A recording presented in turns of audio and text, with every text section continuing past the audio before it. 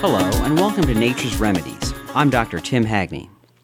Today's topic is chamomile, the plant remedy from the daisy or Compositae botanical family.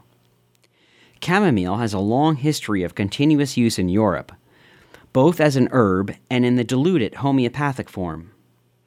In Germany, phytotherapy or herbalism was popular throughout the 20th century, with practitioners using standardized whole plant extracts well before that term was even heard in this country. In chamomile's case, the trademark brand was called Camilisan and was used for stomach trouble. As Rudolf Weiss, the famous German medical doctor and herbalist, says in his book Herbal Medicine, the medicinal value of chamomile is largely due to three actions.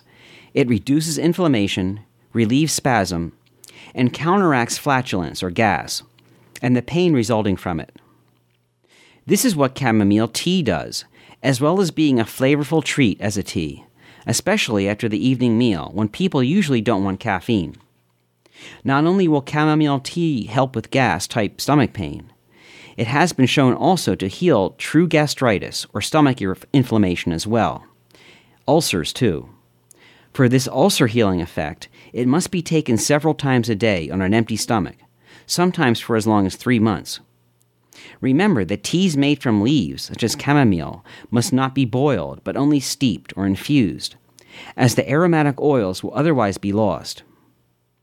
Being in the same family of wound-healing plants as arnica, calendula, and echinacea, chamomile can be made into a poultice and placed directly over a wound that won't heal, such as a leg ulcer.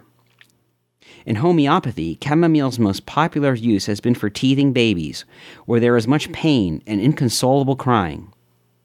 As Sankaran, the Bombay homeopath, describes it, all these Compositae plant remedies have the sensation of either being injured, hurt, or insulted, and can react with violence, cruelty, or numbness, or even being protective of others.